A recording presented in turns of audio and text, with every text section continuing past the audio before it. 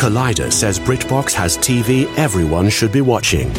Stream acclaimed series with powerful performances from Jodie Whittaker, Tamara Lawrence, Bella Ramsey, and Sophie Rundle.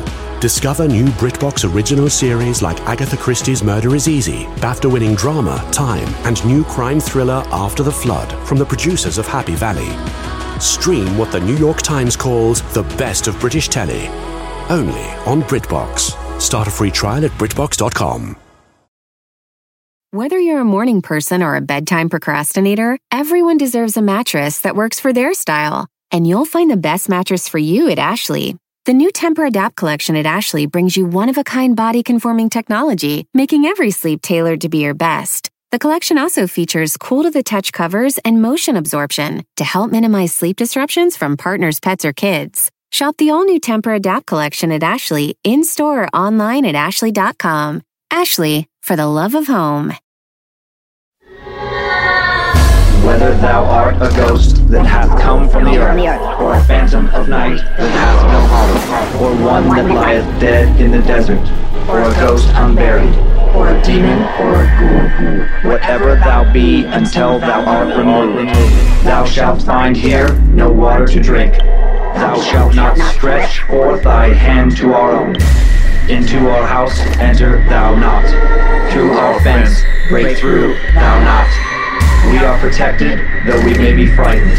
Our life you may not steal, though we may be scared to death. Welcome to Scared to Death, Creeps and Peepers. Hey, Dan. Hello, Lindsay. How are you? I'm good. Doing all right? I'm doing good. We got to see Tool the other night. So fun. I'm not even, like, as you know, I wasn't a Tool fan. Like, I didn't hate them or anything, but I wasn't a big fan. And then when their new album came out, you played it so much that I wanted to fucking hate them. But that show was incredible. Yeah. Mostly obsessed Visually, with the drummer. Yeah. I Jenny can't. Carey. Oh my God. How? So good. It's unbelievable. Oh, I just thought I'd get cozy right off the bat. Thank Hello. you. Thank you for the continued ratings and reviews and the subscriptions to Bad Magic Productions on YouTube. Best fans. Best Thank fans. You guys are awesome. Thanks for getting the merch. Badmagicmerch.com. We got a tie-dye Scared to Death hoodie now. Also a very cool blind vampire graphic tee. Very cool. I really love it. I love all the stuff. It's so cool. I love seeing it online, seeing it on Instagram. Very, very, very cool. I know. And we also have a website now. You can go to scaredtodeathpodcast.com. You can watch the shows from the site. You can listen. You can link to the merch. You can contact us. Link to all of our socials. All right there from scaredtodeathpodcast.com. Find us. That's Be new. my friend. Be my friend. Follow me. And I have 2 stories. How many do you have today? 17. 17. 2. I have 2 stories. 2 stories. Okay, I have nice. 2 stories. Usually go 2 and 2. I have 2 stories. I even have, we're not going to make a habit of this, but I got like a cool, like, not an update, but just like an informative email. Cool. That I was like, oh, okay, that's worth sharing. But we have to go to Canada for one of our stories. That's going to be difficult for you since you've been banned from Canada. I get to virtually go, not really go. And then we go to Utah for one of those stories against, kind of like last week, where it's like, just feels too plausible. Okay. You're like, what? Really? Ugh. Okay, Right. I like that. I like the ones that feel very realistic. Yeah. And I have 2 stories. What are you going to tell me about? The first story I have comes from America. It is a story of a very real murder, a possibility of other murders, and the murders were committed by 4 young carnival workers. What? Well, actually, 3 young carnival workers. A 4th is involved, and they were, committed to appease the Dark Lord, Satan himself. So we have some satanic murder. Okay, so some carnies committing murder. It's like that. My childhood fear, but in reality. I was actually just thinking like, oh my God, because there would always be that, the fair would roll through town and there would always be like that 1 or 2 worker that I was like, you make me uncomfortable. Oh yeah, there was a tiny carnival that came through Riggins, Idaho, No of all places way. once. Yeah, that stayed overnight. I remember it. It was in the parking lot by the post office, and I remembered Very tiny. truly, I took a different route from my great grandmas, who I'd go to have lunch with, them, and I'd sneak back. I took a different route I snuck back to school because I was like truly afraid of being kidnapped. Okay. So, and this story kind of ties into that fear, and it's worst case scenario. It makes me think of American Horror Story. This is like an American Horror Story type true tale. Okay, and then quickly, do you want to tell me what the second story is about, or you just want to dive right in? No, I got to do the second preview. Okay, let's hear it. The second story I have comes from Japan, and it's our first true urban legend. And while urban legends, are not supposed to be like true, and the things we tell here always are supposed to have like an element of truth to them, some people do think that there is a true basis to urban legends, but some ones that are more popular, and then someone included on that level. And I just think it's a really good creepy story. Okay. And we haven't done really that I can think of any Japanese horror, and so much good horror comes out of Japan. No, I think we've. Where were we? Thailand. We were oh my god! It's a group of people. Yes, it's a group of people that it's on your chest. Hmong. It's HMONG. The Hmong people. Yeah. That have kind of they don't have their own country. It's an ethnic minority in Thailand and Laos and some other places. Thank you. And this urban legend that we take from Japan is the legend of Teke Teke. Teke Teke. Mm-hmm. Okay. So first story, a little bit of setup. Okay. While you get settled in with your socks. I'm going to get settled in. I'm freezing. I'm holding this. And I just, I say it's freezing in here. It's almost 71 degrees in here. Why does it always feel so cold in here? Okay, yeah, set it up. I'm going to get cozy with my scared to death blanket. So, though it might not seem, to many Americans like something from the 19th or early 20th century, traveling carnivals still do roam North America today. In 1893, the Chicago's World's Columbian Exposition, better known by some as the Chicago World's Fair, was the catalyst for the development of the modern traveling carnival. The Chicago World's Fair had an area that included rides, games of chance, freak shows, burlesque. People traveled from far and wide to see beautiful women dance, strong men lift heavy weights, and the caravan of so-called quote-unquote freaks, strange, atypical-looking people from across the world, people who represented both the danger and misfortune, the exotic and the grotesque. Afterwards, carnival attendees returned gladly to the safety of their homes, knowing that they were better off, but holding with them the thrill of seeing something strange, something that wasn't totally socially acceptable in mainstream society. What a terrible way to have to live. True, to be part of that. I just want to say that makes me sad. Mm-hmm. After the Chicago's World's Fair, traveling carnival companies began touring the United States. In 1902, there were 17 traveling carnivals in the U.S. There was 46 by 1905. And then by 1937, there were an estimated 300 carnivals touring the nation, hopping the rails, going from town to town. Yeah, okay. A lot of these carnivals gained a reputation for cutting corners here and there, hiring people who weren't maybe necessarily the most law-abiding. The carnival became a good place for someone to get a job if they were trying to escape their past. Sure. Or escape their present. If you needed to, escape your life and get out of town fast, what better way than to hitch a ride with a traveling carnival? That's my plan. And if you were still committing crimes, the carnival was perfect. Traveling to a different city every night, you might feel uncatchable. Feel like the slate had been wiped clean every time you packed up and headed to a new town. You might feel like you could get away with anything. Time now for a tale of satanic carnival sacrifice. In 1991, William Anthony Ault was 21 and working for the DeKalb County Fair in Indiana. He was a loner who didn't have great social skills, and his days on the road with the fair were mostly long and tedious, characterized mainly by grueling physical labor, and as the carnival unpacked and packed at the beginning and end of every day. The closest people he had to friends were a few coworkers, Mark Goodwin, 22, brothers Keith and David Lawrence, 20 and 23, respectively, and Jimmy Pennick, 25, who seemed to be the leader of the group. If they were a pack of wolves, Jimmy was the alpha. Jimmy had had a tough life. After growing up bouncing from foster home to foster home, he committed multiple crimes as a teen and young adult, some small thefts, some break-ins, that resulted in short periods of incarceration and probation. And then he found the carnival. And he soon found new crimes to commit, truly heinous and horrific crimes. William Ault saw Jimmy and the other three guys almost every day. He'd see them night after night, finish up work, walk off carnival grounds together. And when the group walked away, they rarely walked towards whatever town they were in like most of the other carnival workers in search of a good meal or a stiff drink after a long day. Instead, they generally walked towards whatever woods were nearby, disappearing into the tree line. Okay, that's creepy. And while William watched them head into the woods, numerous times he never saw them walk back out. But they would always show up the next morning, often looking tired, often with dark circles around their eyes. They tended to smell bad as well, like dirt and mud and maybe decaying meat, like death, William thought. Ugh. What were they doing, he wondered. Yeah. What was going on in the middle of the night in those woods? He asked Jimmy one afternoon if he could come with him, but Jimmy blew him off. Jimmy said it was a secret club, members only. Okay. Sounded stupid, but William still wanted to see what they were doing. So one night, when they were outside of town in rural Ohio... Hey... William decided to follow these guys into the woods. He watched them disappear and waited for a couple minutes to pass before he followed them. And then he ducked under tree branches and wove through thickets, following the sound of their voices. After a while, their voices sounded closer, almost as though they were standing next to him. William suddenly spun around and crouched behind a tree because a few feet in front of him stood Jimmy, Keith, Mark, and David. They were standing around another tree. So sorry, I said 3 earlier. There were 4. Plus, four satanic plus William is the fifth guy watching. You know math. When William scooted to the side to see what they were looking at, he gasped.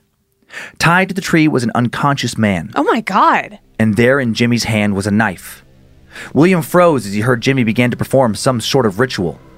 Before the mighty and ineffable Prince of Darkness, and in the presence of all the dread demons of the pit and this assembled company, I acknowledge and confess my past error. Renouncing all past allegiances, I proclaim that Satan Lucifer rules the earth, and I ratify and renew my promise to recognize and honor him in all things, without reservation, desiring in his return his manifold assistance in the successful completion of my endeavors and the fulfillment of my desires. I call upon you, my brother, to bear witness and do likewise. As William watched the bound man's eyelids flicker just slightly. And then Keith, David, and Mark watched rapturous, more focused than William had ever seen them. Each man repeated, I proclaim that Satan Lucifer rules the earth. Therefore, almighty and terrible Lord of Darkness, said Jimmy, walking towards the unconscious man, we entreat you that you receive and accept this sacrifice, which we offer to you on behalf of this assembled company, upon whom you have set your mark, that you may make us prosper in fullness and length of life under thy protection. He lifted the knife and carved an upside-down cross into the unconscious man's forehead. The man's eyes then flipped open and he started to scream. Yeah, I bet. Jimmy hit him in the back of the head with the handle of the knife, and the man slumped over, unconscious again. Jimmy did all of this without blinking or missing a breath.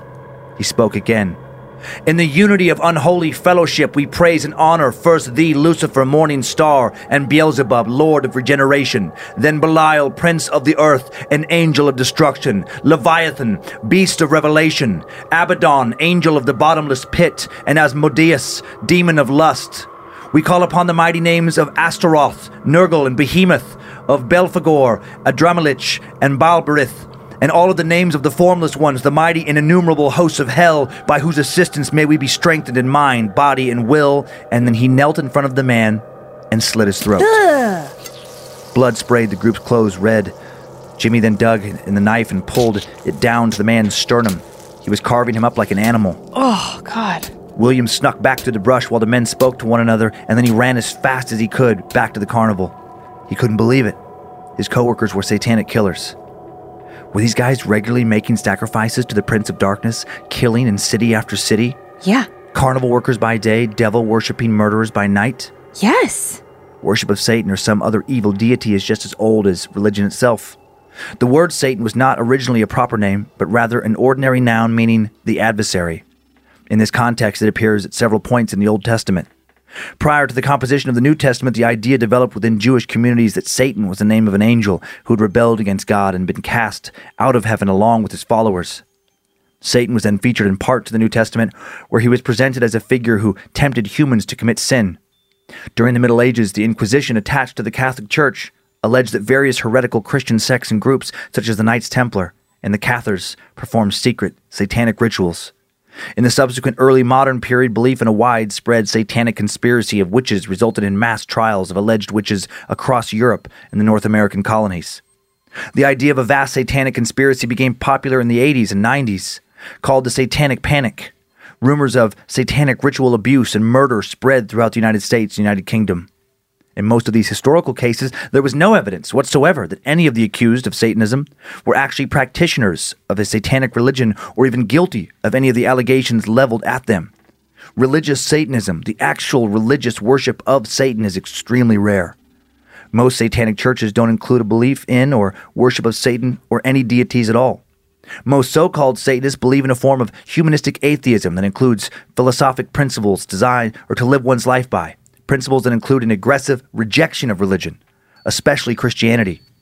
But what William witnessed that night in Ohio was different. What he witnessed was what people worried about the Satanic Panic were actually afraid of. A group of people actually killing in order to please the devil they very much believed in. William should have gone to the police, but he didn't. The more he thought about it, he actually found the idea of Satanism, despite what he'd witnessed, appealing. Maybe he'd finally have real friends. Maybe he too would be able to kill to please a dark master who would then give him power. He'd never had any real power in life. Most of the carnival customers seemed to look down on him. Wow. Maybe this would change all that. If Satan was real, maybe William would be rewarded in some way for worshiping him. William approached Jimmy days after witnessing the murder. "I know you and the others are Satanists," he said, "and I want to join." Jimmy looked at him with a cool, detached gaze, same look he'd given the unconscious man back in the woods. Jimmy measured him and then told him that he and the other guys would set up a time for William's initiation. Later that day, Mark Goodwin told William to meet them on a certain corner that night. It was September 25th, 1991. William saw the group standing around and was told that they were waiting for a friend. A couple minutes later, a woman named Brenda arrived in a car to pick them all up. She drove them down Morningstar Road, and when William asked where they were going, Keith said, "We're looking for some place where we won't be disturbed." Brenda then dropped them off in a field. They walked for a couple of minutes until Jimmy found what he was looking for, a door someone had abandoned and left out in the woods, next to the rubble of some old home. "Lie down," he told William. Oh my God. "Close your eyes." Oh no. William followed his commands. He hoped this would all turn him into something stronger, something powerful. He felt pressure on his arms, then on his legs, and then on his mouth. When he opened his eyes, he was gagged and his limbs were tied together. He tried to make eye contact with any one of the men, hoping for a reassuring nod, but no one would look at him. His heart started to pound, and then he heard Jimmy start to chant. "Before the mighty and ineffable Prince of Darkness, and in the presence of all the dread demons of the pit, and this assembled company, I acknowledge and confess my past error." William realized too late that this was no initiation. Oh, God. They were going to kill him. He was going to be another sacrifice. Using Keith Lawrence's knife, Jimmy stabbed William in the stomach. He then cut William from his stomach to his throat. William screamed, but the gag muffled it. Mark, David, and Keith approached, chanting softly over and over, "Hail Satan! Hail Satan! Hail Satan!" They cut inverted crosses into William's arms and slashed at his chest. Jimmy then leaned over William and cut a gash big enough into his chest for him to put his hand in. He reached into the hole below William's sternum and felt around in the blood and muscle. He could feel William's heart pushing blood, pumping just a few inches from his fingers. William was somehow barely still alive. Oh my God. Jimmy knelt down next to William and placed a hand on his forehead. "Are you ready to die?" he asked. And then, without waiting for an answer, Jimmy leaned over him and slit his throat, and William was no more. My God. Jimmy, Mark, and Keith then cut off William's head, cut his hands off, tried to burn him. What the fuck? But it was a damp night and the fire wouldn't take. Instead, they buried his remains, but not before they took money from his pockets. And then the group walked down the road, careful to have cleaned off any blood they'd gotten on them with water and rags, and they stumbled upon, of all places, an Arby's that was open late. What? With William's money. Oh my God. They ordered dinner, laughing, drinking soda, eating roast beef sandwiches, dipping French fries in ketchup. Were these guys able to do all this so casually because they were sociopaths? Maybe, maybe not. While psychologists have ranged in estimates between 1 in 25 and 1 in 200 people being sociopaths, it is of course possible that 4 sociopaths could come together as friends, but statistically unlikely. Sociopaths usually don't work together. They're usually too self-centered, not communally devoted to some mythic being. These men were different. They'd made it clear again and again that they would do anything for Satan. Had they really contacted some dark entity? Some being that gave them the ability to kill and not care? Some being that made them want to kill? No. 3 months later, William Alt's remains were found in the woods, and a few months after that, the 4 men responsible for his death were discovered and tried for his murder. Good. Investigators didn't have any other bodies to connect them to additional murders. Who knows how many others' remains are hidden somewhere out in the forests of North America. Keith Lawrence pled guilty to conspiracy to commit murder, received a 50-year sentence, 20 years suspended. His brother David pled guilty to assisting a criminal and received 8 years. Mark Goodwin pled guilty to assisting a criminal and battery committed by means of a deadly weapon. He received 8 years for each charge to be served concurrently. Jimmy, the ringleader, the most devoted Satanist, was given a 60-year sentence without parole in exchange for keeping the death penalty off the table. And as far as we know, Jimmy is still in prison. Good. Both David and Mark are out. Oh. And Keith will be joining them sometime in the next year. Did any of them ever express any real remorse for what they did? No. But when he was asked about it after being sent to prison, Keith Lawrence did say that Satanism was, quote, like a drug. You get high, and once you're over it, you've got to inject even more than the first time. So will they return to their worship of the Dark Lord on the outside? Is the devil real, and can he convince you to kill? You'll never know unless you worship and call upon him. And based on this tale, I wouldn't recommend trying to find out.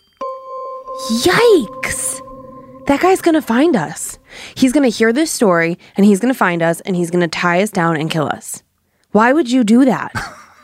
Why'd I put our lives at risk like that? I'm fucking serious, bro. Isn't that a crazy story? It's like a that's Where's the feels like an prison? urban legend. I don't know. I don't have that in my notes. And actually, it was very hard to find. I mean, there were actually this first picture is a little bit of like a newspaper clipping. I mean, I'm not just making this up. You could find out if you wanted online. Somebody where find out where they're imprisoned. Find out. Make sure it's not anywhere close to fucking Coeur d'Alene, Idaho. And yeah, I'm scared. No, I think it's Ohio. Ohio. Where we go regularly, my friend. I have family there. They're going to find my family. Oh man! And as retaliation for telling this story, well, now you've helped them out. You just told them where your family was. I didn't tell them where they were. Narrowed down the state. Dude. And then Jimmy state. Jimmy Pennick is this next picture. This is the ringleader. The only picture I could find, a lot of looking very online, handsome. is a prison photo. So that's the guy that's in prison for life. That's the ringleader. I have nothing negative to say about him. You don't want backlash online if you have a negative opinion about anything. No, I don't want him. Oh, you don't want him to tell find the guys. You know what happens when ringleaders are stuck in prison, but their minions get out? Have you never watched a mob movie? Yeah. He is going to tell them to come find us. Oh man, now we're on a satanic. I am in the satanic panic now. Thank God we're having cameras installed at our house. And here's what's crazy about this story. This last picture, this is not the guys. Check this out. I was like, who are these people? This is 3 other carnies charged with capital murder in the fatal shooting of a couple at a Kansas fair whose bodies were found days later in shallow graves in a national forest in Arkansas back in 2018, excuse me. That's like yesterday, 2018. I know. I Googled carnival murders, freaked out by how many different recent murders there have been. Really? Yeah. Like I was like, get the fuck out. So many. So our fears are founded in something very real. Our fears are somewhat founded. I mean, it does make sense that if there's not background checks and there's not great wages and it's like, you want to like just get away from your, like that is the job that would attract. Like there is some truth behind the stereotype. Sure. And obviously, and I feel like I have to say this with everything in today's times. Please don't upset anybody who's listening who can't fucking differentiate. I know if you're a carny and you haven't killed anybody, I fucking get it. And not talking about all carnies. No, but it's just but it's like the nature of that job, is going to attract more, people with shady pasts than maybe a surgeon. I mean, Dan, I don't know that you should make that blanket statement. It's not very politically correct of you, but you are right. Thank you. Thank you. That was fucking terrifying. Right? He just wanted to be in their little club. I know. Well, he picked a bad club to want to be a part of. I mean, I know, but he wasn't going to rat them out. I wonder if that's like what happened if they thought he was going to rat them out. Like, why did they just decide to fucking murder him? Probably they had their own little, he wasn't their buddy. Yeah. And maybe they had like a quota. They thought they had some kill quota for Satan. Yeah. Yeah. Maybe their group was at max capacity. They weren't hanging out with him before. I mean, I don't know. I don't want to speculate too much. Because you're nervous that like if we talk about it too much, they're going to find you? No, I was actually thinking more about like his family, like the victim's family. It's like a different kind of story that way. Yeah. Because I would be totally speculating. I don't know why they didn't want to hang out with William. Yeah. I mean, I don't know either, but he did just want to be their friend. He wasn't. Yeah, he was just a lonely guy. He was in the carnival. He was a sad guy who'd watched them sacrifice people and wanted to be in on the fun. So if that detail is true. I take it more as like he was just somebody who was lost in life. Sure. Wanted to belong to something. He was someone who didn't ever have like a tight knit group of friends. He was always on the outskirts, and he didn't ever have any power in life. He felt so. He just wanted to be a part of something that made him feel inclusive. I think that happens all the time. But not with satanic groups. But yes. Apparently not with satanic groups. I thought you could just join a satanic group the way you could join a church. You can. And again, This is the rarest form of Satanism. Most of it's just atheism with bells and whistles. Right. Right, just a little bit of like a fuck you to religion. But occasionally there is the theological or the theist, like somebody who actually worships the Christian version of the devil. Sure. Which is strange. You said something early on that I was like, oh, I wish I could interject and say something. No, I can't remember. Satanism. Shoot. Okay. Yeah. I lost it. Like I talked about that in Time Suck. Like LaVeyan Satanism, most Satanism, Temple of Satan had nothing to do with this kind of stuff. Right. Yeah. Yikes. But the other guy's going to be in prison forever. Jimmy. That's what, 60 years. And he looked like that would make him quite old if he got out. He's not going to be Satan's favorite hitman by the time he gets out. Probably not. Why did they have to do it in Ohio? Hitting people up at the nursing home for sacrifices. When was the last time you went to a carnival? Oh man, so I don't know. I mean, I've been to a true carnival many years. I've been to the fair. To me, they're the same. How are they different? Oh yeah, I guess they are the same. I think of because there was the thing that came to Riggins in my mind is like the classic old school traveling carnival, where it wasn't attached to a fair. We don't have a fucking fair in Riggins. It was just like literally called a carnival, like something carnival. Yeah, and it just traveled and it had like 5 shitty rides and maybe like 10 games of chance. And, employed entirely by people who look like if you were casting a movie and you're like, I need some murderous henchmen, you'd be like, any of these guys will do. Okay. Yeah. But have you, because I've taken the kids to the fair. Mm-hmm. I think about you ever just from traveling for so many years for stand-up, you'll go into a town and there'll just be like a Kmart parking lot. Yeah. That'll have like a tilt-a-whirl and a few things. That to me, I'm like, that's straight up carnival. That's not out in the proper fairgrounds. Oh. That's not, but it's the same thing. I guess maybe, but and this guy was part of the fair. They're one and the same. Maybe a carnival is a smaller version of a fair? It's the same. I think it's my own stuff. Well, I don't know because I don't think there's a proper differentiation. Well, I think a carnival can be a fair, but like that thing in the parking lot would not also be called a fair. I don't think. I don't know. I don't have a PhD in carny speak. Well, where I grew up, and I don't know if this was just like a colloquialism to the suburbs that I grew up in, but in Ohio, growing up, we had home days. And home days were in basically every city. So it's like you'd go to the Strongsville home days, you'd go to the Brook Park home days, Parma home days, I lived in this city here and all the cities around me had suburbs. Them. And they were usually in like a town square and there would be a bunch of rides and, a bunch of shitty junk food. But for us, what it was is that, when you're 14, 15, 16, like high school years, there's not a lot of things for you to actually go out and do. So that it was like the social event of the summer. Like, hey, are you going to Brook Park home days? Oh yeah, I'm going with so-and-so. And like the outfits and the makeup and like you were... Put on some tight outfits and get whistled at by Carney? No, you were trying to impress boys from other high schools. Oh, yeah.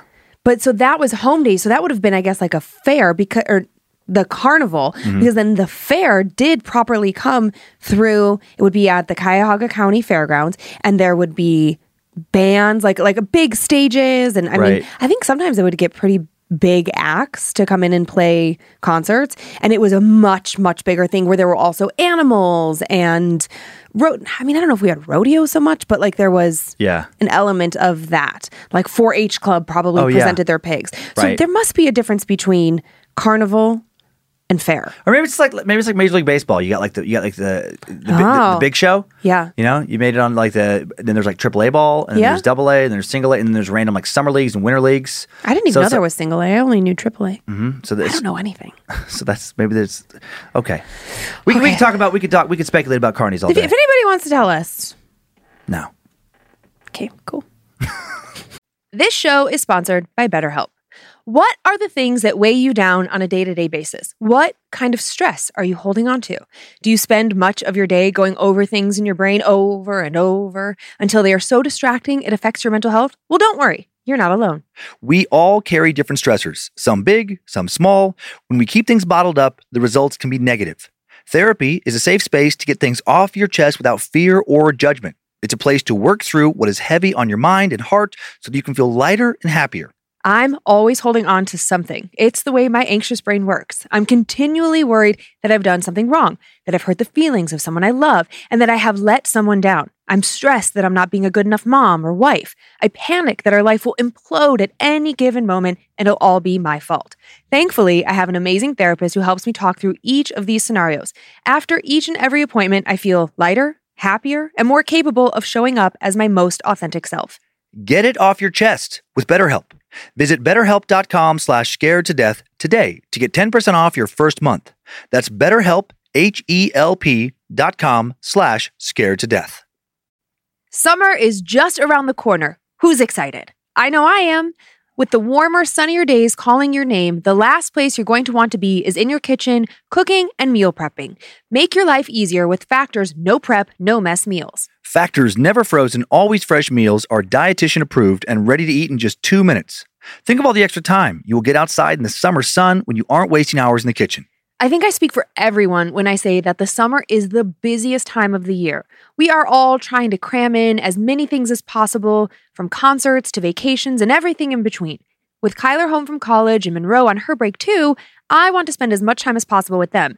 And while I truly love to cook, the summer is the one time of year that I'm the least interested in doing that for 3 meals a day. So I lean on Factor to help keep me healthy and in step with my diet. I'm obsessed with the honey yogurt pancakes for breakfast, the pork El Pastor for lunch, and the cilantro lime barramundi for dinner. So easy and saves me so much time. Head to factormeals.com/scaredtodeath50 and use code scaredtodeath50 to get 50% off your first box, plus 20% off your next month. That's code scaredtodeath50 at factormeals.com/scaredtodeath50 to get 50% off your first box, plus 20% off your next month while your subscription is active. Whether you're a morning person or a bedtime procrastinator, everyone deserves a mattress that works for their style. And you'll find the best mattress for you at Ashley. The new Tempur-Adapt collection at Ashley brings you one-of-a-kind body-conforming technology, making every sleep tailored to be your best. The collection also features cool-to-the-touch covers and motion absorption to help minimize sleep disruptions from partners, pets, or kids. Shop the all-new Tempur-Adapt collection at Ashley, in-store or online at ashley.com. Ashley, for the love of home. Let's get to our next tale. An urban legend from Japan. Oh, I really like this one. I don't like how much you like it. Okay, a little bit of setup.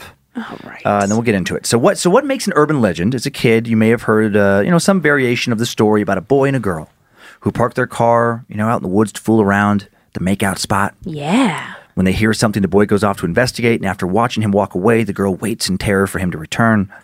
Eventually, the police show up, and when they lead the girl away from the car, the boy still having not returned, they caution her to not turn around.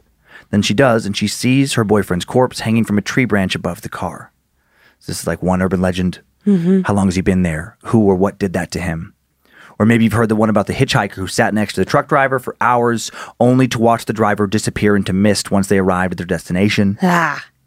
Or what about the girl who came back to her dorm room, went to bed without turning on the lights because she didn't want to disturb her roommate.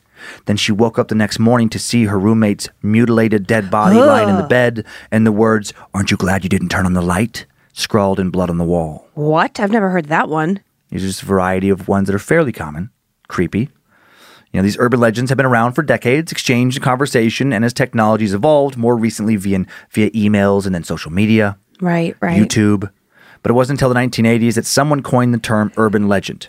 Jan Harold Brunbond, professor of English at the University of Utah, introduced it to the general public in his collection of legends, The Vanishing Hitchhiker, American Urban Legends, and Their Meanings. He made 2 points. First, that legends and folklore do not occur exclusively in quote-unquote primitive or traditional societies. And second, that you can learn a lot about a culture from its urban legends. You can learn what a culture's people fear the most. Sometimes that fear doesn't change much over time, and that's why many urban legends of the 40s and 50s still circulate today. Same stuff still scares us. And some urban legends spread from country to country because they are universally and timelessly terrifying. And some think when something sticks around for years, when people around the world also fear it, is it maybe because there's a chance that at least a part of it is true. I hope not. Time now for the tale of the legend of Teke Teke. There are several versions of this legend. I'm going to tell the one most commonly told. A story about Kashima Reiko, a normal Japanese teenage girl. While there's no way for one person to, represent all Japanese teenagers, the realities of life are a bit different than those in America and Western Europe than in Japan. So there is a different type of normal Japanese teenager compared to a normal American teenager. Okay. Primarily because respect for authority is heavily ingrained in Japanese culture more than it is in most places. Japanese teens are typically a lot more supervised, prevented from dating and hanging out without an adult present. I like this. Generally dependent on their families for longer, more sheltered. Although Japanese teens graduate from high school around the age of 18, the legal age of adulthood in Japan is still 20. Oh. And it won't drop to 18 until 2022. Wow. Well, soon. 20 is when Japan's young people become legally able to drink, smoke, gamble, apply for a phone, credit card, loan contracts without consent from their parents. So like many Japanese teens, Kashima Reiko was more sheltered than her North American or Australian or European counterparts. She was especially sheltered even for a Japanese teen. Her friends knew her as someone who could be very shy and sometimes gullible. She fell for a lot of their pranks. They didn't prank her to be mean exactly. They just wanted to see her reactions and have a good laugh. If they gave her something gross to eat, she made the funniest faces trying to pretend she enjoyed it. If they jumped out at her from behind doors, her screams could be heard from blocks away. She was often the butt of their jokes, but not because they didn't like her. They just liked having fun with her, even if it was a bit at her expense. Okay. And one day, Kashima and her group of friends were heading home from school. Their high school was in the city and they lived in the suburbs, and they took a train back and forth between the two places. While waiting on the train platform, one of her friends spotted a cicada crawling in the dirt. He eyed Kashima, who was standing near the edge of the platform looking at her phone, and he grinned. This will get her good, he thought. He scooped up the cicada into his open palm. Hey, Kashima, he called. I have something to show you. She looked up. What is it? He walked over to her, and she peered down into his hands, and then just as he opened his hands, the cicada flew up directly into her face. Just as she started screaming and waving her arms around, trying to get the bug out of her face, and her friends started laughing, a train rounded the corner, coming in fast as it pulled into the station.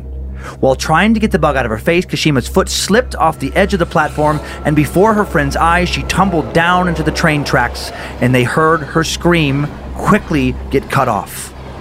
And when her friends ran to the edge of the platform and looked down to where Kashima had fallen, it was now their turn to scream. There lay Kashima, her eyes open, looking at them. They saw the blood around her. They saw the gore. Their friend, the girl they had just played one last prank on, had just been split in half. Oh my God. The train had completely bisected her at the waist. Horrified, her friends panicked and took off running. They could hardly believe what they'd seen. That night and for many nights after, when they would lay in their beds and close their eyes, they'd see Kashima in her final moments. They'd see her glassy eyes, her foot twitching slightly. They'd see the mangled knot of her spine separated from the lower half of her body. Ugh. They had never regretted anything they'd done more, but they also never talked to the police. What? They didn't want to risk getting in trouble. They were nearly done with high school, but still kids. They didn't want to ruin their futures. But the guilt of feeling responsible, even if by accident, for Kashima's gruesome death haunted them.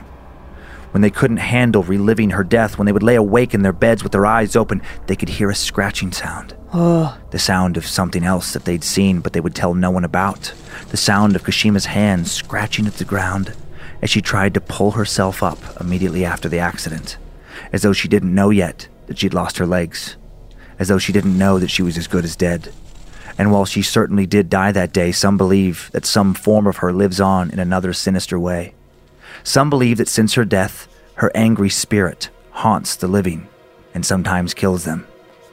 Sometime after her accident, a young boy was walking not far from that same train station. When he looked up at the high-rise homes around him, he saw a beautiful young woman in one of the windows. She had her arms propped up on the windowsill, and she was staring at him. He realized the window was open, and when he saw her hair fluttering in the wind, she looked nice, he thought, but lonely. So he waved. As soon as she waved back, the girl smiled, hugged herself by the elbows, and then fell out of the window. Yeah. The boy started to scream. Had she just witnessed her falling and dying? And then he realized he should have been screaming for an entirely different reason. The girl was missing the lower half of her body. He saw her on the ground beneath the building. She was coming for him. She was pulling her mangled remains towards him, clawing at the ground. He tried to run, but he was frozen. All he could hear was the scrape of what was left of her body dangling behind her. Oh, God. Tick, tick, tick, tick, tick. Helpless, he just stood there until she reached him. And then the last thing he felt, the last thing he heard, was his own body being torn in half. What? The next morning, looking out from a train, travelers on their commute swore they now saw a boy with no legs crawling into the sewer. What? Finally, according to this legend, after either hearing this story or the sounds of teke teke, Kashima will visit you in 3 days, ask you a riddle, usually in a dream. Are you fucking kidding me? And the only way to escape suffering the same fate as that boy is to answer her questions exactly the right way. She will ask, do you need your legs? And you must reply, I need them right now. And then she will ask, who told you my story? And you must reply, Kashima Reiko. Ka is in mask, Shi is in death, Ma is in demon, Rei is in ghost, Ko is in accident. And if you answer her riddle without making any mistakes, she may let you live. Jesus. And if you don't, she may decide to turn you into whatever she herself has become. So I've got 3 days to memorize those answers? Yeah, 3 days. I'm like, what do I have to say again? It's not funny. You're so lucky we're traveling together. You have 3 days. She says, do you need your legs? And you say, I need them right now. I need them right now. Okay. And then she'll ask, who told you my story? And you must reply, Kashima Reiko. Kashima Reiko. Kashima Reiko. I'm going to have to get that like permanently inscribed on my hand for the next 3 days. Here's some pictures of what this thing looks like. I don't want to see this thing. So this is, from there's an little image of Kashima crawling towards the screen. Fucking awful. Not even looking. Oh, God bless America. And then there's another one here. You can see circled in the background somebody's, depiction, photo depiction of what she's coming after this girl here. Oh, so that's like a selfie? There's a movie. There's a movie that's been done about this since. Okay. And then there's one more teke teke image. Stop saying it. There she is, holding up to her remains. Yeah. Yeah, there is a 2009 horror movie, Japanese horror movie called Teke Teke. I haven't seen it. I watched the trailer, and it looks, I would say it looks okay. Yeah. Also, it tells a slightly different version of the story. Because, a lot of these with folklore, legend, the version changes a little bit from story to story. I need my legs right now. Isn't that a creepy story? Hey, hold on. I need my legs right now. Mm-hmm. Tashisha, what? I need them right now. You're not supposed to say legs. I need them right now. I need them right now. Who told you my story? Who told you? You don't Kashida. remember?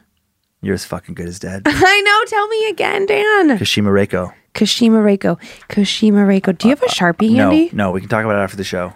I don't want to wait. You got a couple days. She's going to come in 3 days. That doesn't mean that she could come between now and... No. 3 days. You got to wait 3 days. She'll come 3 days from now. 3 sleeps? That's the legend. 3 sleeps from now? Or like exactly... I don't know. I don't fucking talk to her.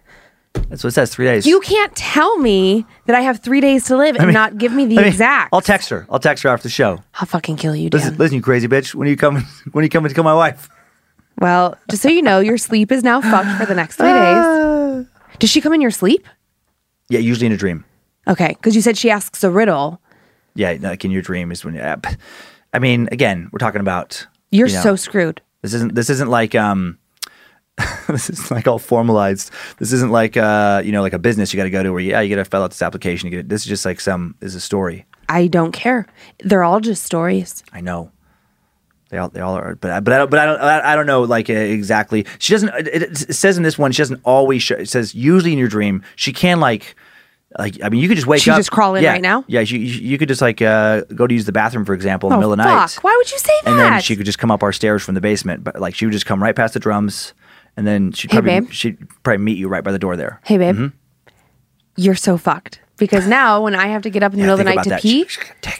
When I have to get up... I picture that noise kind of like... Tick, I wasn't talking. Tick, tick. Okay.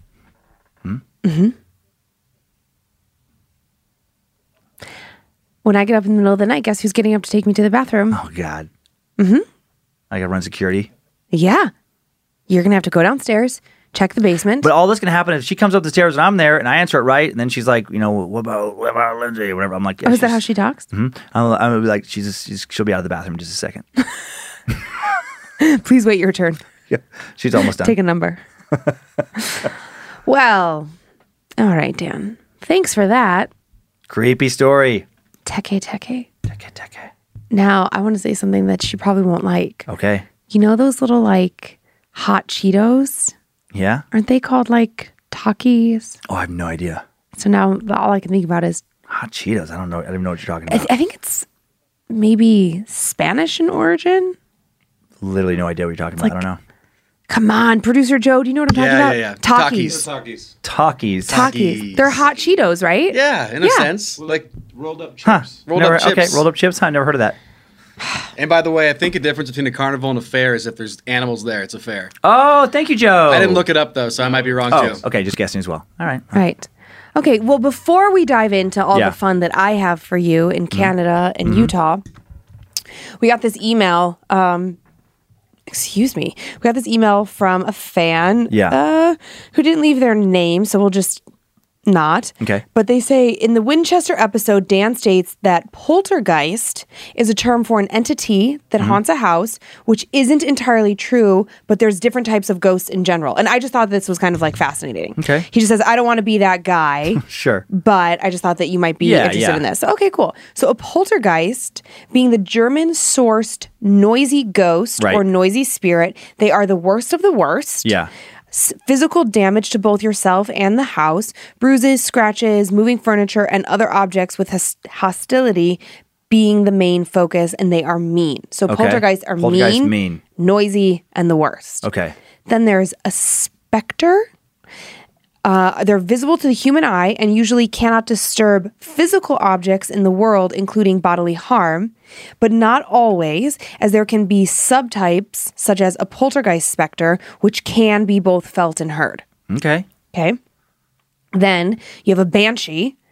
They tend to be auditory only, such as hearing voices in the walls or even sounds in the walls like scratches or footsteps. And once again, it's a subtype. Okay. And so he just says there's many entities that fall into subcategories where they can seem like they are all types of ghosts with no apparent limit to their power. This is once again only information that matters if you actually believe in ghosts in the first place.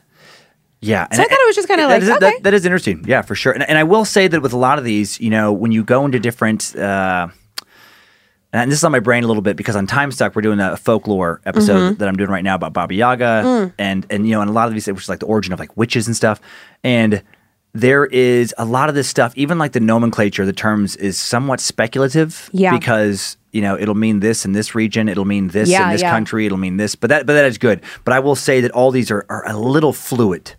Because, Absolutely. you know, you get 100 like, you know, ghost experts in a room. Oh, yeah. They're going to be like, well, actually, you know, there's going to be a lot of that. There's going to like, well, there's going to be a lot of like, maybe. How are they going to do it? I don't want to. That's You make the weirdest sounds, you know? Yeah.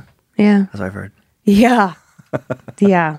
But that's good. I mean, that's thought it a was great, fun. yeah, that's a great overview. It was just a little- it was no, a little- I love extra info. I love it. A little tidbit. Yeah, I like tidbits. A little something for Thank you. Thank you, anonymous tidbitter. Tidbitter? We like paranormal information here. All right. Are you ready to go to Canada where you're not allowed to go? Okay. Dan is banned from Canada for anybody who doesn't know. Just for a couple more years. Okay, when's that ever going to end? I don't know. I don't know. Okay. Ready? Yeah. Spaghetti, go. This story, actually, I was like, okay, hot dang. Dear Queen of the Darkness and Master Sucker who is spooky.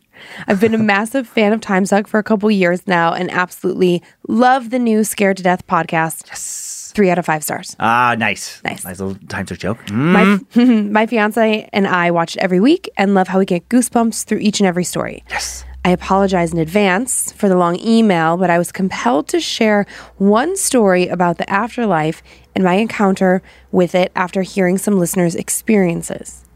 Throughout my childhood, I have had situations with ghosts and haunted dolls, but nothing has happened to me as an adult until I started college. Okay. When I was in college, my school was located in an old asylum for the mentally disturbed in Toronto, Canada.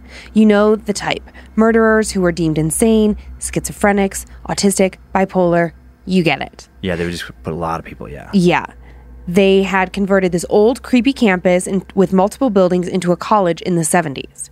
This one particular building is known to be haunted, and the school has even used it to turn it into a haunted house for tours for the public at Halloween. Lucky for me, this is where almost all of my fucking classes would be for the next 4 years. Awesome. Oh my heck. One day, minding my own business in class, listening to my professor talk about some bullshit that I've never used in my life, I hear a knocking coming from the other side of the wall next to my seat. I didn't think anything of it, passed it off as my imagination, But then it happened again. My professor tells me to knock it off. But I had to try and explain that it wasn't me, and it was next door, knocking on the wall. Right. Here's the issue with that. The class is in the basement. The walls are concrete, and it's fucking dirt on the other side of the wall. This was my first fuck no experience in this class. The very next week, being the good student I was, I showed up early to class. While waiting in the hall by myself, for the class before mine to end, I began to whistle, because who doesn't like to pass time with a good old ditty? Much to my surprise, around the corner, out of sight, I can hear someone whistling back to me the same thing I was whistling. I was curious to see who this mystery person was. To my surprise, down the hall, I see this woman dressed in white walking towards me, where I was standing. I can hear her whistling. She was maybe 100 feet away from me, but I couldn't really make out any of her features. As she approaches the doorway, about 50 feet from me, she just vanishes. Fucking disappears. Fucking gone. I hauled ass out of that building and didn't go to school for 2 weeks. When I finally returned, it happened again, the same thing, but this time I had friends with me. I had witnesses. I had told them previously what had happened, and they didn't believe me and, of course, mocked me for it. Called me names, asked me if my ghost girlfriend was in the room with us, and so on. They ran out of the building faster than I did, and although terrified, vindication did feel so good. After the second time it happened, I did a bit of research because I wanted to know who this mystery lady was. Turns out, this building was specifically dedicated for individuals who suffered from schizophrenia and bipolar disorder but had committed violent crimes. According to what I found, there was a nurse in this building who would sing and whistle to her patients. She was known as the whistling nurse. The story goes that she fell in love with one of her patients, and when he died, from reasons unknown, she became severely depressed.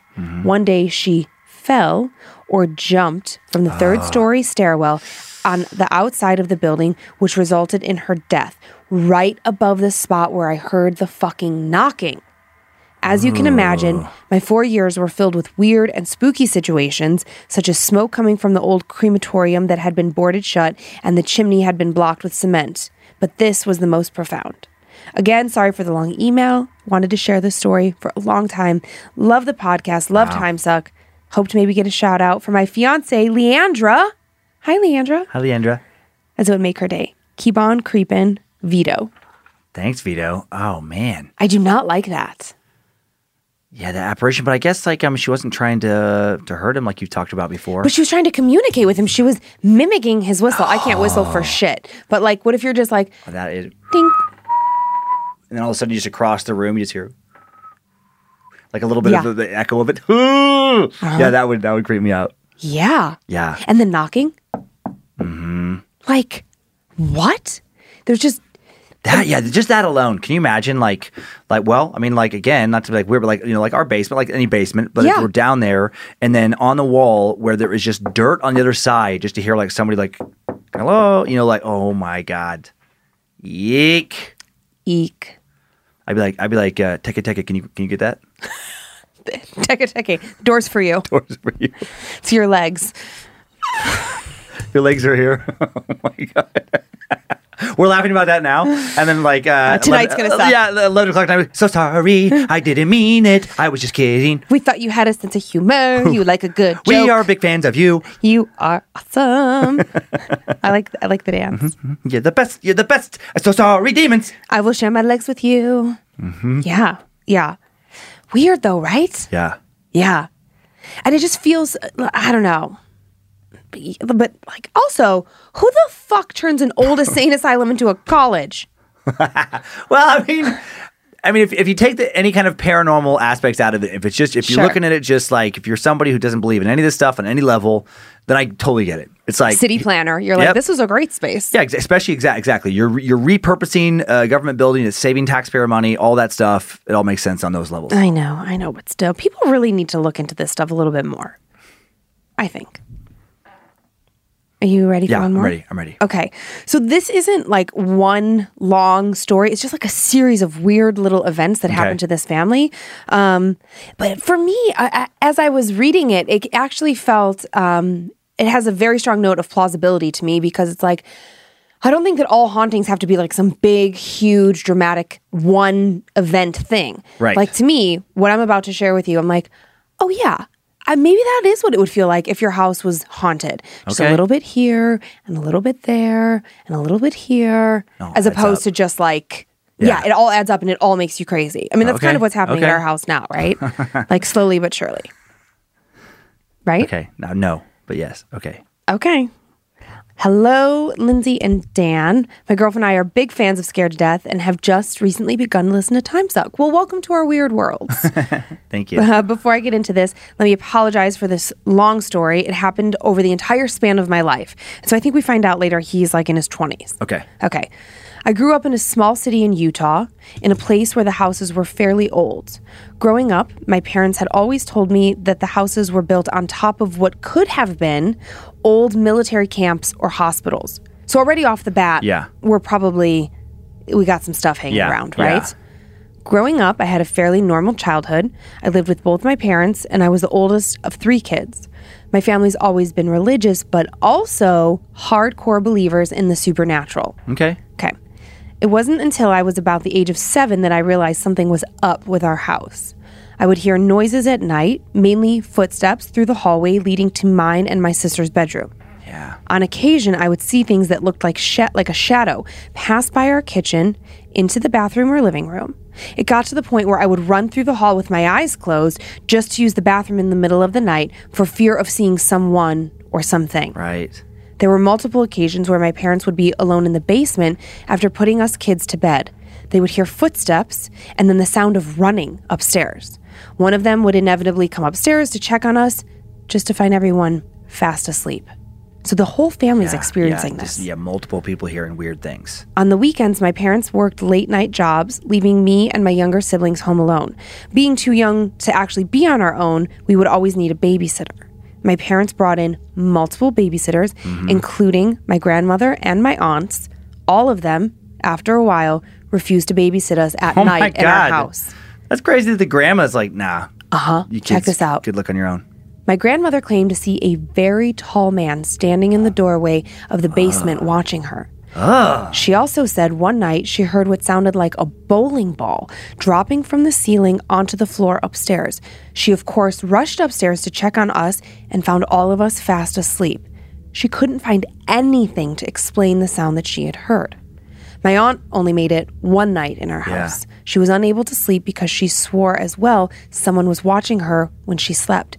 She said she heard whispering, and then she saw the tall figure standing in the basement doorway just as my grandmother had claimed. Oh my God. The basement freaked us kids out too. We stopped playing down there unless our parents were with us, even though that's where most of our toys were.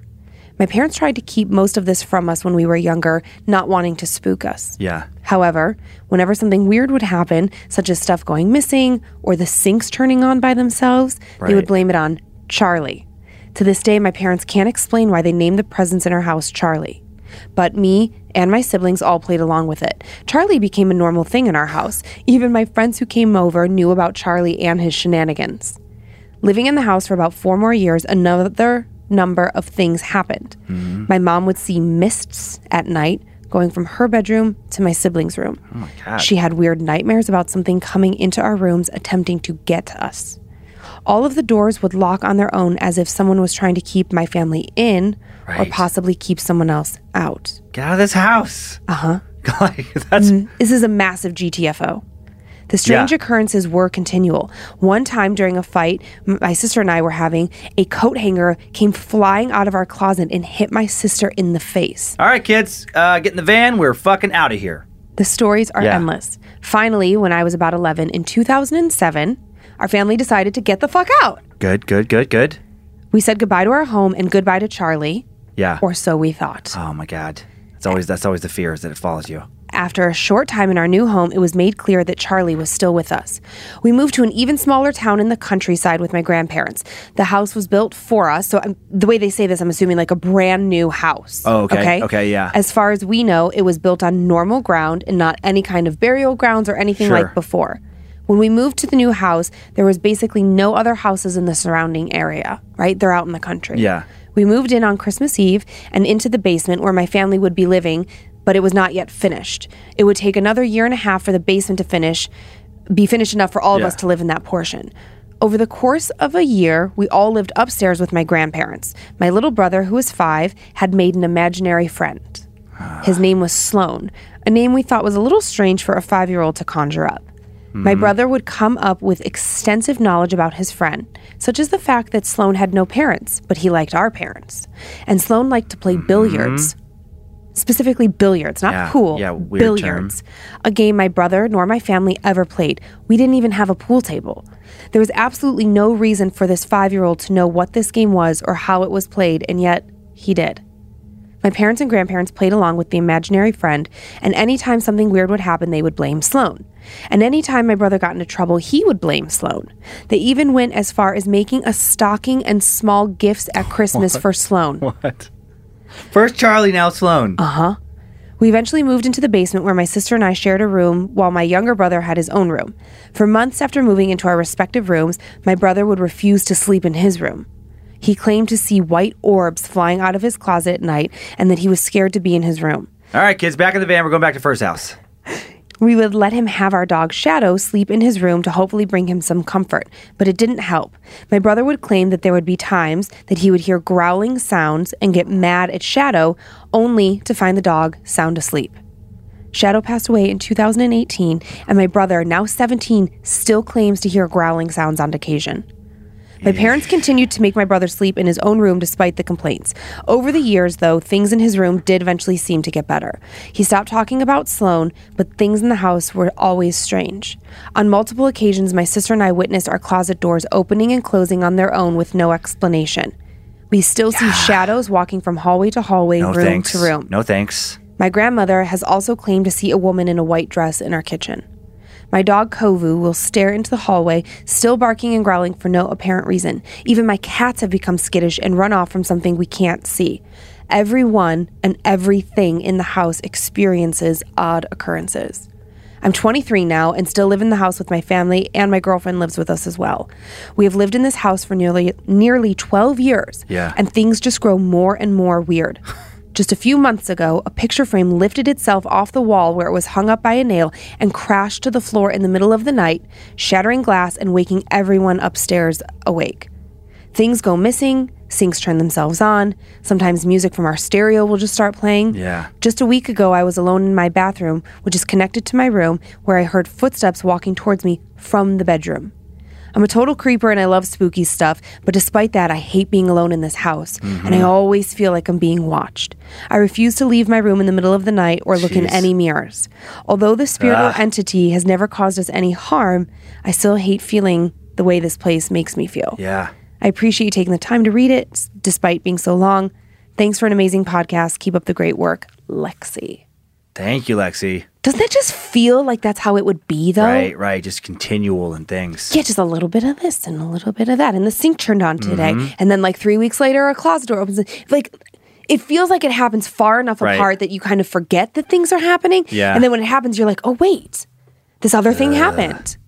And they did get the fuck out. They did get out. So I think the next move, Lexi, I imagine you're listening, I think the lowest risk thing you could do to try and fix it is to kill your grandma. She's the oldest. She shows up in both places. You're not gonna. It could be attached to her. You're not gonna know until you get rid of her. Yeah. Should we have a moment of silence for Lexi's grandma? No, I don't know. That'd be terrible. Oh my God. I just picked, just for a second there, I picture since we don't know this person, then be like, all right, got it. And they just push pause in the podcast and Grandma, come here. We got to talk about something. No, but what do you, that would be the most. They've all been in both houses. Yeah, also. I know. Who is it attached to? And it wasn't attached. The dog passed away. That'd be so depressing. That'd be so if you uprooted your family specifically to get away from some malevolent presence in your house. Yeah. And then you show up and then you're like, son of a bitch. Right. Now stuff is happening in the new place. Because then what do?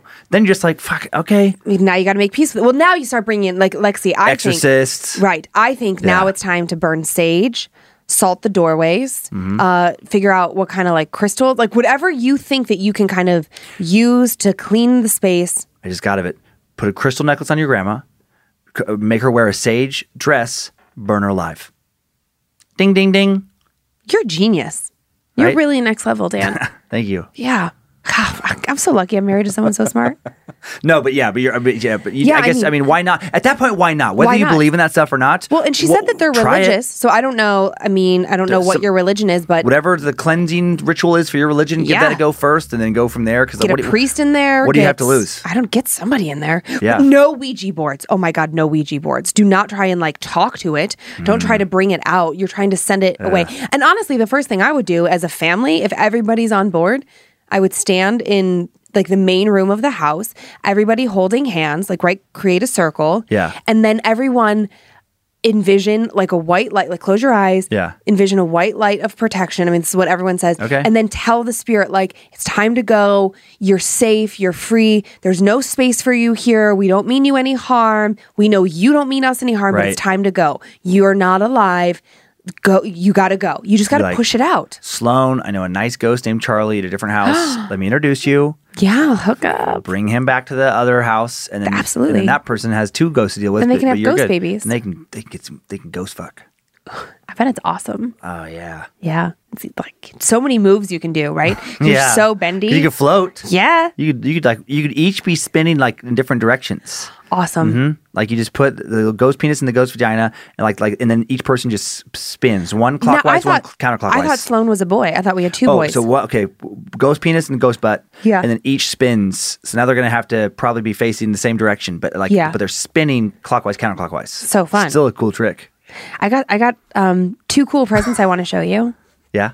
I don't know who they're from because you brought back a box of things. Oh yeah, I know they're from- not like from Salt Lake City. Yeah, sorry. Yeah, and thank you to the Salt Lake City. And we had to record this before Nashville. Thanks to the Nashville people in advance, who we will meet there and in Huntsville, Alabama. And yes, big thank you to the Salt Lake City Creeps and Peepers. I'm who really gave bad. gifts. I'm really bad at remembering names, but in Huntsville, there's this super adorable couple. And last year they gave you they gave us a box and it said like, here come the spoons or something. Oh, yeah. Everything was banana. Right. They're, And no pressure to give multiple No. gifts, by the way. We never expect, just so everybody you don't- knows. multiple gifts. You don't have to give any Yeah, gifts. any gifts. We never Ever. expect any gifts. Never expect any. We're never going to be like, oh, fucking got a gift last year. No, you don't give a gift. Never going to be upset. No, but I remember this couple. She's so cute. She has blonde hair. They have a little boy. I can picture the husband. But they gave me a spoon, and they gave you. I think yours says Master Sucker, and mine says Oh, Queen yeah, of yeah, the Suck. And Yeah. I have fond memories of Huntsville, Alabama. Yes. I like Alabama. Okay, so very funny thing that we got first. Yeah. This is for Dan's enema, for in case he needed it. It is a tiny crystal. it's an amethyst penis. I mean, Tiny little. Yeah, no, we can't zoom in. Yeah. Tiny little crystal penis. Are you gonna sneak it in that shot? It's not focused. It's not focused for that. But it'll tiny, be on Instagram. tiny little crystal penis. And by the Crystal way, dick. if you're a new listener, the horror part is over. So if you're like, oh, why are they just talking? Because it's the end of the show, and you don't have to listen anymore. Yeah, you can go away now. And then also, If you don't like this part, yeah. I like this because whomever gave these to you, you're a genius. Mm-hmm. You know how to cure coronavirus. Crystal soap. Oh yeah. Yep. Crystal I soap. remember. That's it. I remember that was a her, and she was bummed that you weren't there. I'm sorry. I'm so sorry. And she said like, well, now you can bathe in crystals.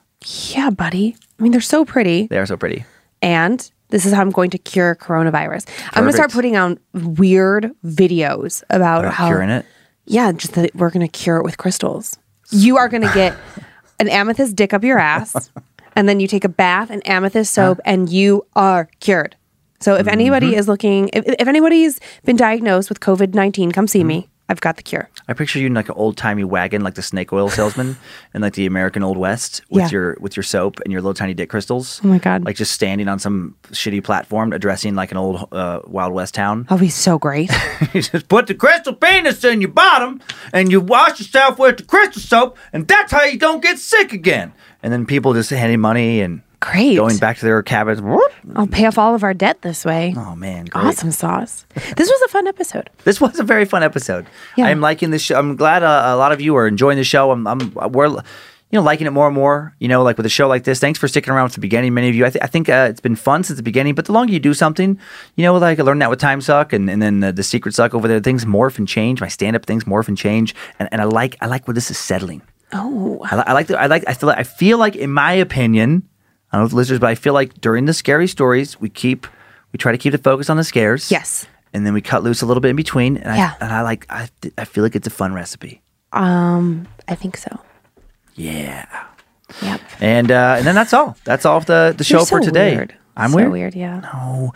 Please keep sending your personal tales of terror to my story at scaredtodeathpodcast.com. Hey, remember last year when we were in Nashville and I got a chicken purse? Yes. Yes, sweet chicken purse. Sorry. And then you can send everything else to info@scaredtodeathpodcast.com.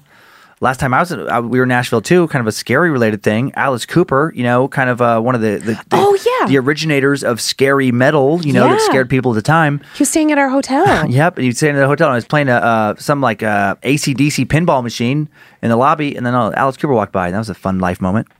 Yeah, I missed it. I was so sad. I would have told you, but I was busy. I thought I had a chance at the high score. Probably not. Probably not. Thanks for listening. Watching Scared to Death, Bad Magic Production. Thanks to Harmony Vellicamp on social media, Joe Paisley producing and directing, Zach Flannery, part of our team here as well. Sophie Evans finds a lot of the new creepy stories. Joe Paisley, Zach Cohen, and Jeffrey Montoya kick ass on the sound beds that Joe layers in to make the shows a little scarier. Yeah. Heather Rylander, passes along the my story at scaredtodeathpodcast.com emails to Lindsay. Yeah, she basically is like my therapist. She keeps me from losing my shit. True.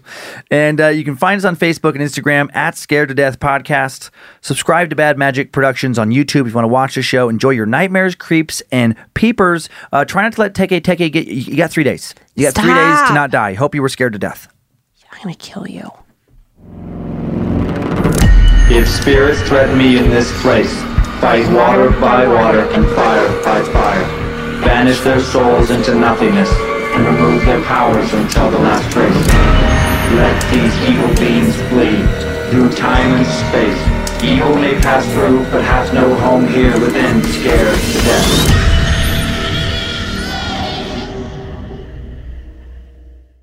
Hey everybody, it's Rob Lowe here. If you haven't heard, I have a podcast that's called Literally with Rob Lowe.